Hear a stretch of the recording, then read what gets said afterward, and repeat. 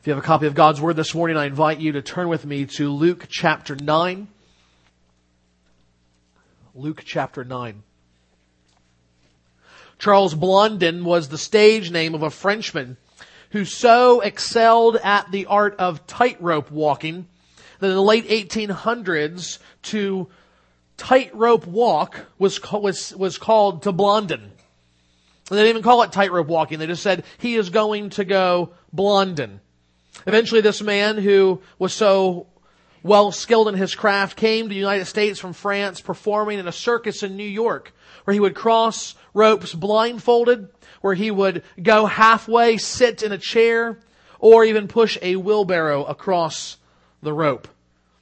But what made his career was a walk across Niagara Falls. On June 30th, 1859, for the first time, he easily made it across the 1,100-foot expanse at the United States and Canadian border. He would continue crossing that Niagara Gorge several times, performing the same kind of tricks as before. Once he even crossed halfway, stopped on the line, fried an egg, and ate it.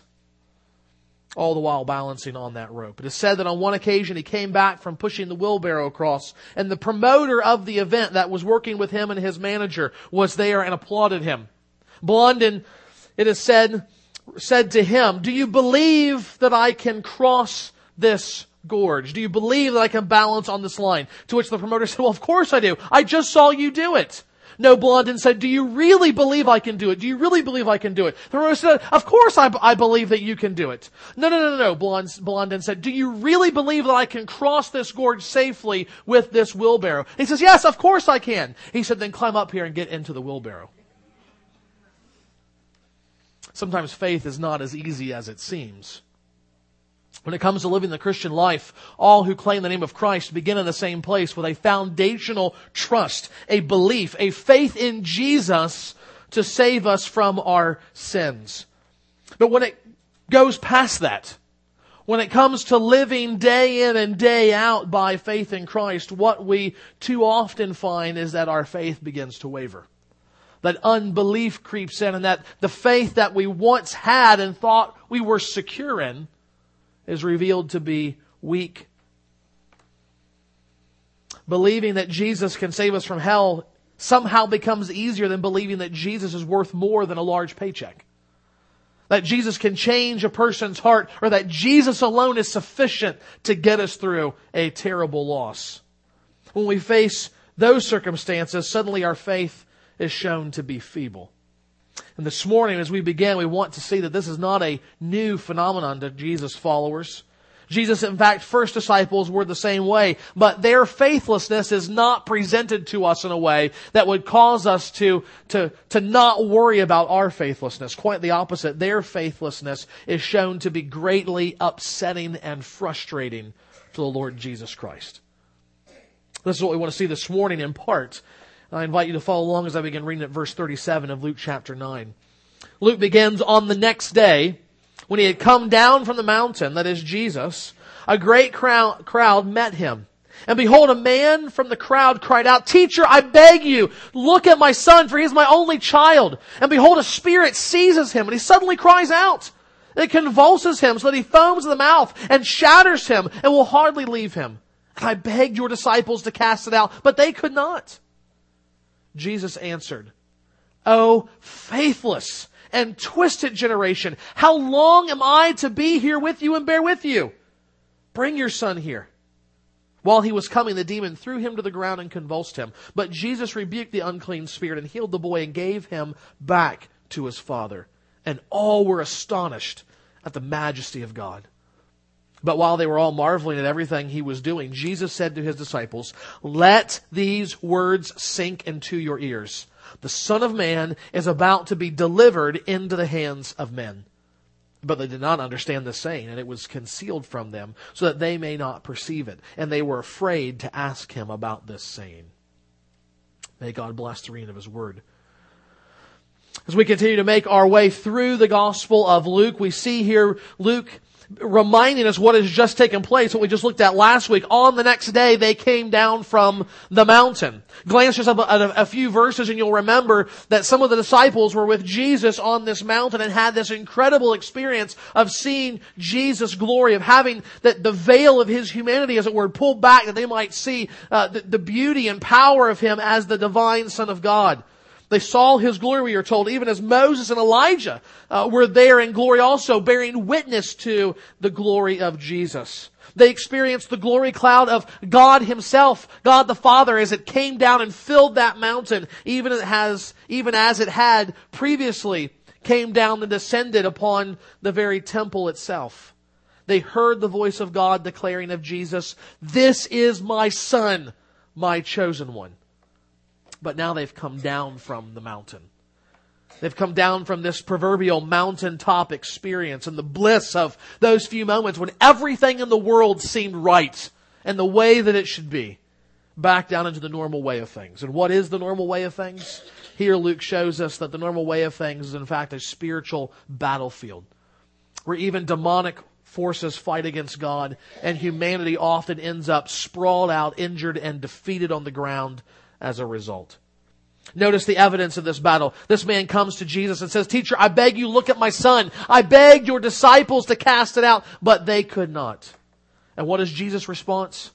"Oh, faithless and twisted generation. How long am I to be with you and bear with you?" Now, given everything that you've seen from the Gospel of Luke so far, if you remember, perhaps if you only know a little bit about Jesus and you're visiting with us, does that seem overly harsh to you? Does that response somewhat seem to come out of the blue?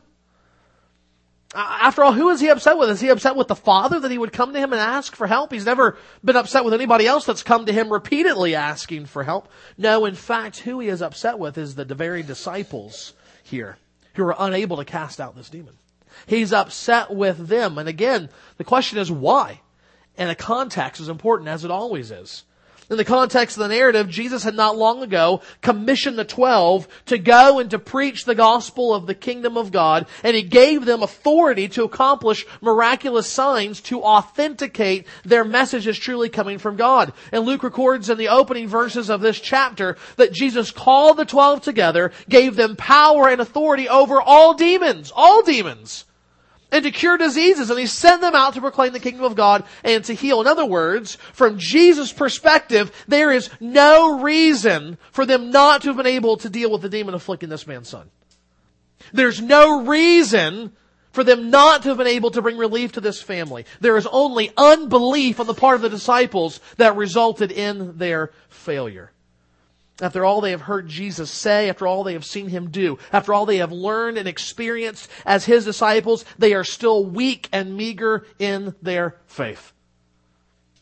Thus, this is no temper tantrum on Jesus' part. This is, in fact, holy indignation at what He sees in front of Him.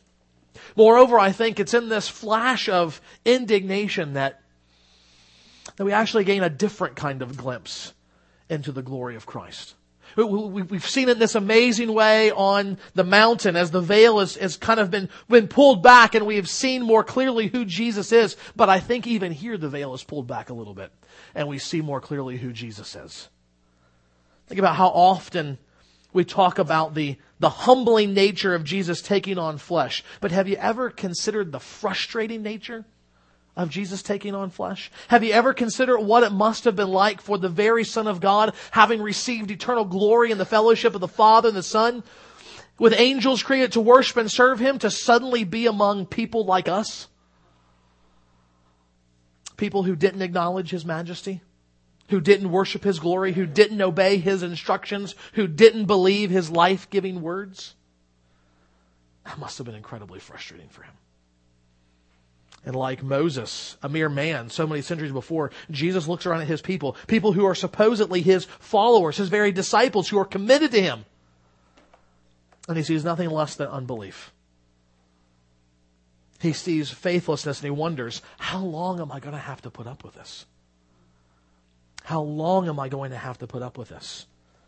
And even now I'm forced to wonder as he gazes down from the portals of heaven, having accomplished his saving work on the cross and now being resurrected to glory and ascending back to the Father, as he now looks down at his people, at us, I wonder what he thinks. I wonder if he is also looking at us thinking, how long? How long must I put up with their faithlessness? This morning we see in this text a rebuke to all unbelief in God, whether it is unbelief in the saving work of the Son, the sovereign reign of the Father, or the sanctifying ministry of the Spirit. If we doubt His power and His presence and His good and His grace towards us, then we should feel the sting of Jesus' words here. The question is, what are we going to do about it? If we, like the disciples, have a weak and meager faith, how will we overcome this? So that Jesus does not look at us in frustration, but with pleasure, because we are trusting in Him. What do we do? How do we deal with unbelief? Well, first we should humbly admit that we have unbelief. We should first admit that we have a weak and meager faith. In Mark's account of this same incident, the Father says to Jesus, I believe, help my unbelief. That's a great place to start. That is the foundational prayer that all of us should begin with. Notice Jesus never says, have more faith. But Jesus often says, have real faith. See, the reality is it's not the amount of faith that's important. It's whether or not it is genuine. That is always the concern in the Bible. Because again, Jesus will say, we've said before, even faith the size of a mustard seed is sufficient to move mountains in God's kingdom. It's never the quantity of faith, it's the quality of faith that God is concerned with. So also here. But more than that, we should not simply admit that we have a weak and feeble faith. We should also direct our thoughts towards that which will encourage our faith. Paul, and as we've seen on Sunday nights, the writer of the Hebrews is constantly directing our gaze upward. Have you noticed that? They're always telling us, look to Jesus. Focus on the things that are above. Seek the things that are above. Set your minds on the things of the Spirit. The New Testament writers are constantly telling us, think on something other than your life. Think upon something other than your circumstances. Dwell on, focus on something other than yourself. Why? Because faith will be encouraged when we do that. When we fix our eyes on Jesus, we will find unbelief vanishing from our life. So this morning, as we think about this passage, what we want to do as we approach it is see in our lives, we want to see a cultivation of real, steady, consistent faith in this life, that we might arm ourselves in a fight against unbelief. And we want to do that by focusing our gaze on two things. First of all, if we are to fight against unbelief and cultivate real faith, we must first remember God's sovereignty. We must first remember God's sovereignty. Now that may seem like an unusual place to begin, because actually all over this passage and right where we usually find our faith being squeezed is in this area of God's sovereignty. When the fires of life heat up, when the pain of life becomes severe, when the blows of life rain down upon us endlessly, we tend to look up to heaven and ask, why? Why? Why? Why this? Why now? Why me? And the reality is when we don't get the answers that we want or as quick as we want, we begin to doubt. We begin to doubt that God is there, that He's powerful enough to take care of our circumstances, that He even cares enough about us, and therefore we stop believing. But we can stop ourselves from going there. We can stop ourselves from pursuing that line of unbelief, from falling into it. There is help for our minds and our souls when we are tempted, and it is simply this: there is help in remembering God's sovereignty. Specifically from this passage, we see that we should remember God's sovereignty in three ways. First of all, we should remember that God is sovereign over suffering. God is sovereign over suffering. D.A. Carson has written an incredibly helpful book on suffering. In the opening pages, he makes this observation, quotes, "We do not give the subject of evil and suffering the thought it deserves until we ourselves are confronted with tragedy.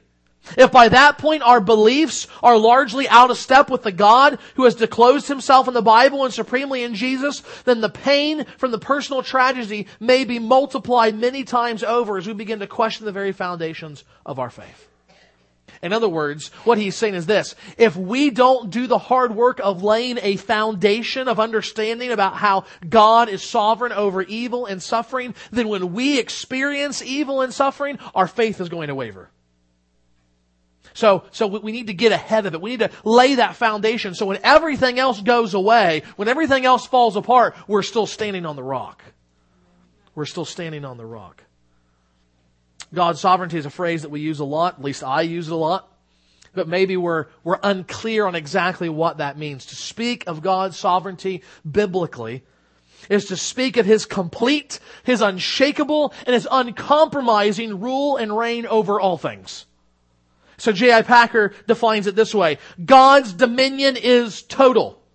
He wills as He chooses and carries out all that He wills, and none can stay His hand or thwart His plans.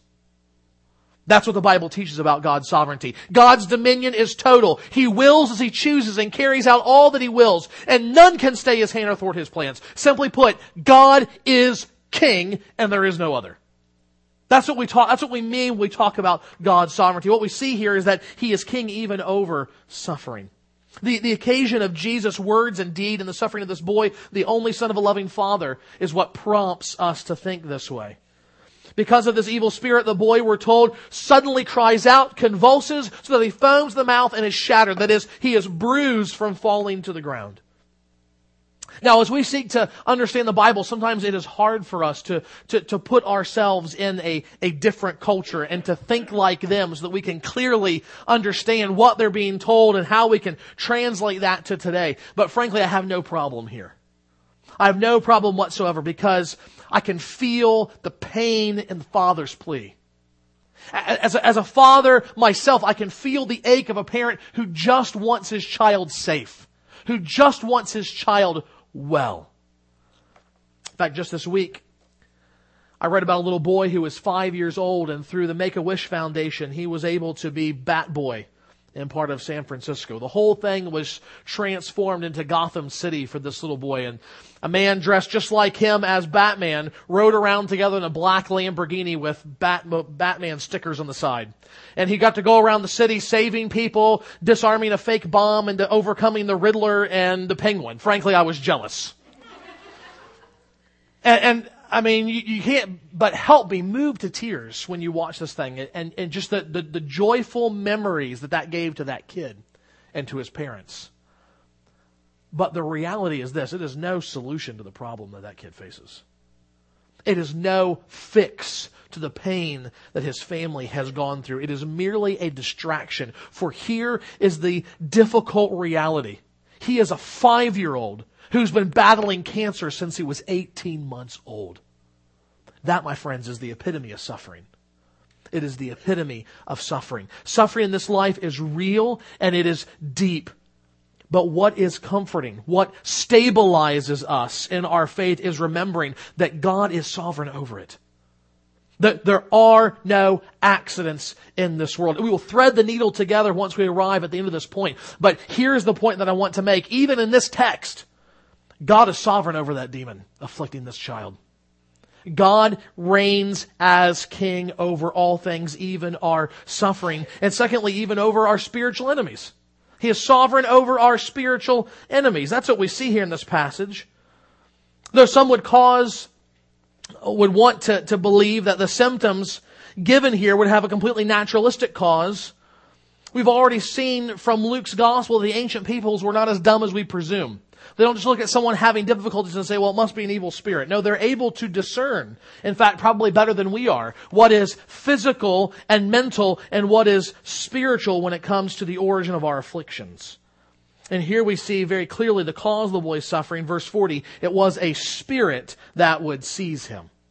Now, I think this is probably something that what we have seen before in terms of possession. I think it would best to be think of this as a demonic affliction, and notice that it's ongoing. The Father says the Spirit will hardly leave him alone. Verse 39.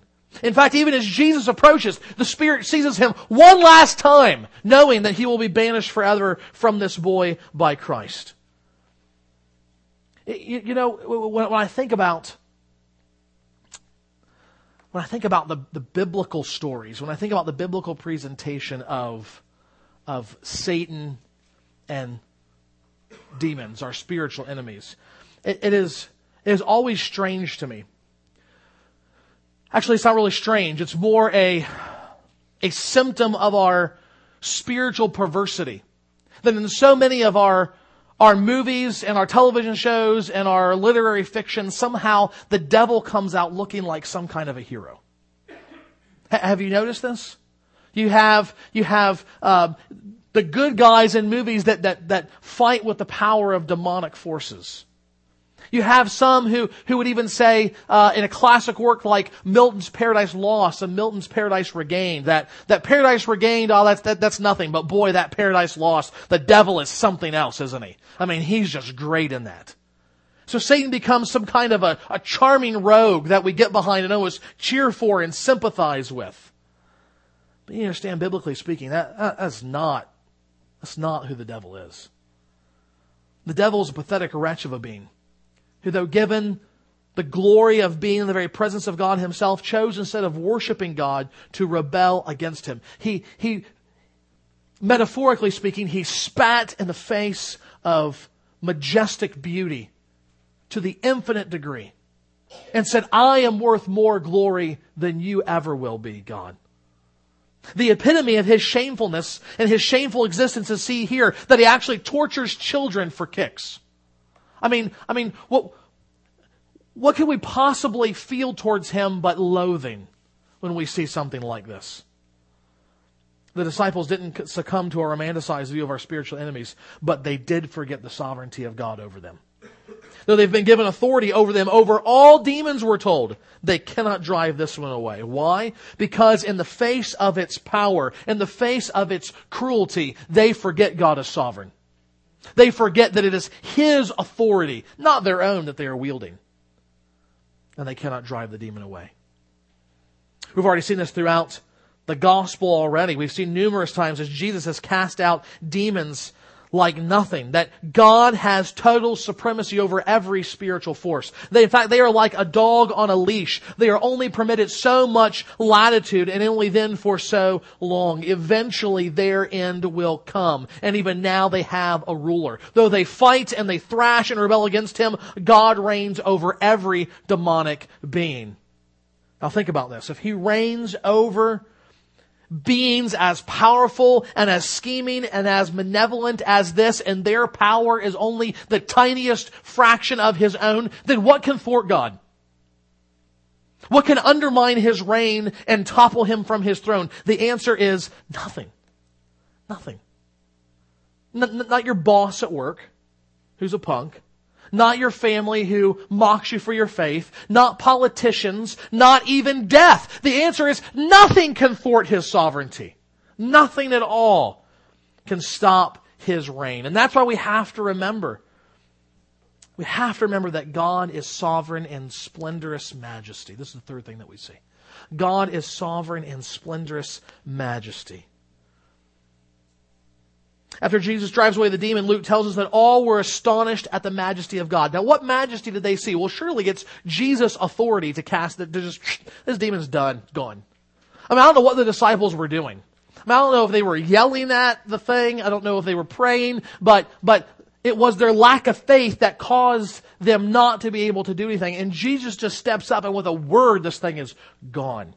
And here they are given a glimpse of the majesty of God. But we don't live in the same realm as them. We don't live in the same era of God's redeeming work as them. We live on this side of the finished work of Christ. So when we look at this text, and we shift our vision to a kind of a wide-angle lens, what does this point us to? What kind of splendorous majesty do we see? We see a deeper, a brighter, a high-definition majesty, if you will. We see it when Paul can write something like this. If God is for us, who can be against us? He who did not spare his own son, Jesus, but gave him up for us all. How will he not also with him graciously give us all things? Who shall bring any charge against God's elect? It is God who justifies. Who is to condemn? Jesus Christ is the one who died. More than that, who was raised, who is at the right hand of God, who indeed is interceding for us. Who shall separate us from the love of Christ? Shall tribulation or distress or persecution or famine or nakedness or danger or sword? As it is written, for your sake we are being killed all day long. We are regarded as sheep to be slaughtered.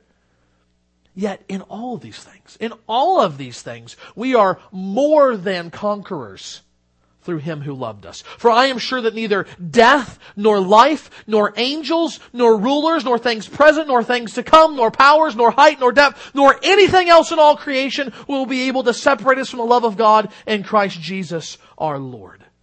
Friends, that is the splendorous majesty of being one of Christ's disciples in this day.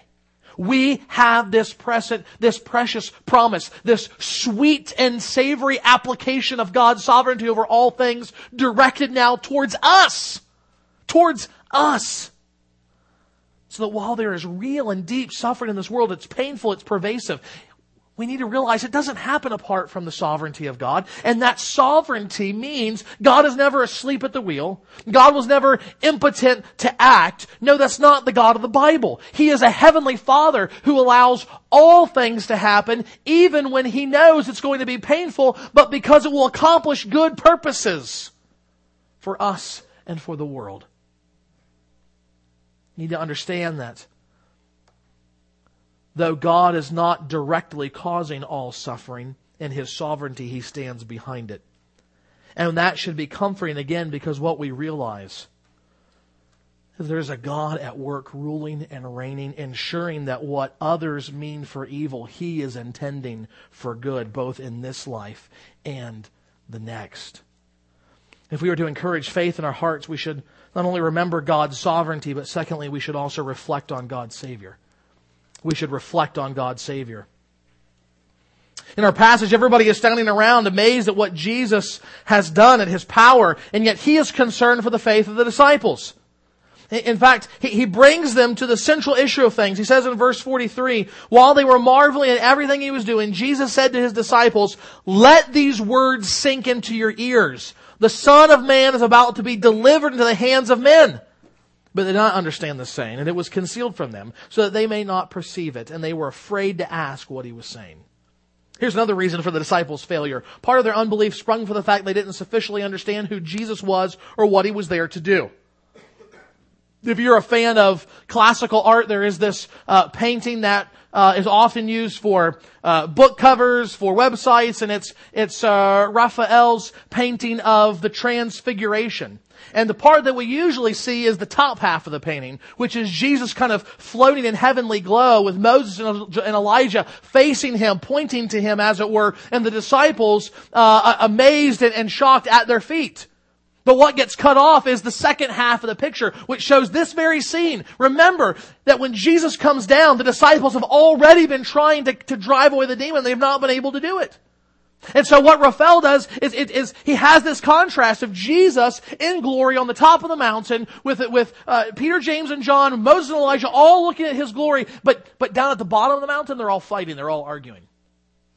They're all looking confused. Why can't we hand out this demon? And some are pointing accusingly at others, and the father just looks distressed, and the boy is limp, clearly affected by it all. His point, I think, is that the people at the bottom of the mountain haven't understood what's taking place at the top of the mountain. And therefore they are faithless, powerless to deal with this problem like they should. This morning, along with every other day of our lives, we should listen to Jesus' words here. We should let them sink into our ears. Because if we do, if we consider them, if we understand them, if we believe them, we ourselves will be strengthened in the fight against unbelief. What do we reflect on when we think about Jesus as the Savior? First of all, we reflect that He is a humble Savior. That He is a humble Savior. Now, just to put a lantern on it there, if you're looking in your notes, you'll see that somehow we went from point 2 to point 3.1. This is called the editing process of a sermon, and you'll be thankful that there's no third point. There's just 2 points this morning, so it should be 2.1, all right? Chuck Colson, a name you may or may not recognize, but he is one who put his faith in Christ in part because of the humbleness he saw of Jesus in the Gospels. He had seen the arrogance of people in politics. He had lived that life, and it was a dramatic contrast when he looked at Jesus. Here's what he writes in one of his books. Jesus served others first. He spoke to those whom no one would speak. He dined with the lowest members of society. He touched the untouchables. He had no throne, no crown, no bevy of students or armored guards. A borrowed manger and a borrowed tomb framed his earthly life. Kings and presidents surround themselves with minions who rush ahead, swing doors wide, and stand at attention as they wait for the great to pass. Jesus said that he himself stands at the door and knocks, patiently waiting to enter into our lives. Likewise, Jesus says the Son of Man is about to be delivered into the hands of men. What does that mean? Why is he going to be delivered into the hands of men? Because in his humility, he has laid aside his authority. He has laid aside his glory, and he is allowing himself to be taken into the hands of men, to be held captive, to be put on trial, and to die, though completely innocent, a criminal's death for others. Jesus' whole purpose of coming was to go humbly to the cross. Not even just to die. Paul says he humbled himself to the point of death, even death on a cross. Death on the cross was like no other death in Rome. It was humiliating. It was disgusting. It was the kind of thing that parents would bring their little kids out and say, "You want to end up like that? Then you better behave." It was a warning to other criminals. Yeah, you're a petty thief now, but you get out of line, that's what it's going to be like. You're going to rebel against Rome, you're going to rebel against the Caesar, you're going to be strung up there. Naked, bloody, suffocating before the world to see. Until you die and the crows pick the flesh off your bones. Is that what you want? And Paul says, Jesus, who lived in unapproachable glory, laid that aside in humility that he might take the place of sinners under God's wrath. He died that we who deserve the cross might be set free. He died as the substitute, receiving the judgment we deserve for our sins, that we might know peace with God. He was a humble Savior, but more importantly, he was a mighty Savior. He was a mighty Savior. When you read the Gospels, it's interesting that of all the titles for his ministry, this is Jesus' favorite, the Son of Man. And that's unexpected when you read the Old Testament because it doesn't show up that much. There's lots of other things. That there is the Anointed One. There is the Servant. There's all these other titles for what Jesus is going to do as the Christ, as the Messiah. And yet, Jesus picks this one, the Son of Man. And that's what he refers to himself the most throughout all the Gospels. And the question is, why does he do that? And the answer is the one that we've seen before. It's because people had a misunderstanding about what it meant for him to be the Christ. They had their ideas of what the Messiah was going to be, but those weren't God's ideas. That wasn't Jesus' ideas. So Jesus effectively takes this legitimate title, but one in which there is hardly any theology built up in, and begins to put it forward and building a theology upon it. So Jesus essentially takes this empty container of a title, Son of Man. He says, here comes the Son of Man. Who's the Son of Man? Let me tell you who he is. He's going to do this, and he's going to do this, and he's going to do this, and he's going to do this. And so suddenly, when the end comes, when Jesus is crucified, when he raises back from the dead, suddenly all of the thoughts about the Son of Man come together and they realize, oh, the Son of Man, that's the Christ. We had it wrong. The Messiah is not going to be like that. He's going to be like this. The very thing that Jesus was describing for us. So where does he get this reference from? It comes from Daniel chapter 7. The Son of Man is the one sent from God himself, the Ancient of Days who sits on his throne. And as the Son of Man approaches him in the glory of heaven, Daniel says that he is given by God dominion and glory and a kingdom. In other words, he is given the right to reign over all things just as God the Father does. So Jesus is saying here, I am the Son of Man, fully divine, completely sovereign, ruling over all things. Jesus is claiming an incredible power for himself. But the question that should ring in our minds is, wait a minute, didn't you just say he was going to be handed over to men? How can you claim such power for yourself when you're saying that mere men are going to take you and to kill you? How can we know that Jesus really has this authority? How do we really know that he is all powerful? How do we know that his death just wasn't a victim of circumstance? We can be confident of the might of the authority of Christ because later Jesus will speak about his death, and here is what he says. No one takes my life from me. No one takes it from me. But I lay it down of my own accord. I have authority to lay it down. Jesus says, I don't die by an accident. I'm not just going to be killed because of circumstances, because of all of the political things coming. No. He says, I have the authority to lay down my life. But more than that, he goes on in the very next part of the verse and he says, and I also have authority to take it back up. Jesus says, I have authority from the Father to lay down my life at the right time and for the right reason at the right place. And I also have authority to take it back up. And that's exactly what he did. Not even death could hold Jesus. On the third day, he raises back to life and he shows he is the Son of Man. He is the one with authority. He was the one who humbled himself, but now reigns in mighty power. That's who Jesus is. Now, how's that going to help us in unbelief? How will looking at Jesus in humbleness and might help build faith in us? How will reflecting on the gospel help in our fight? It'll help in this way. It shows us that God is for us. God is for us. He's given us, remember Paul said, He's given us His Son. Why would He withhold anything else from us? God is for us. It helps us because it shows that nothing is better, nothing is more powerful than Jesus. He's the only one that deserves our faith as Savior. He's the one that can satisfy our hearts and save our souls. No one else. It helps because everything else in this world is seen with greater clarity now from the perspective of eternity.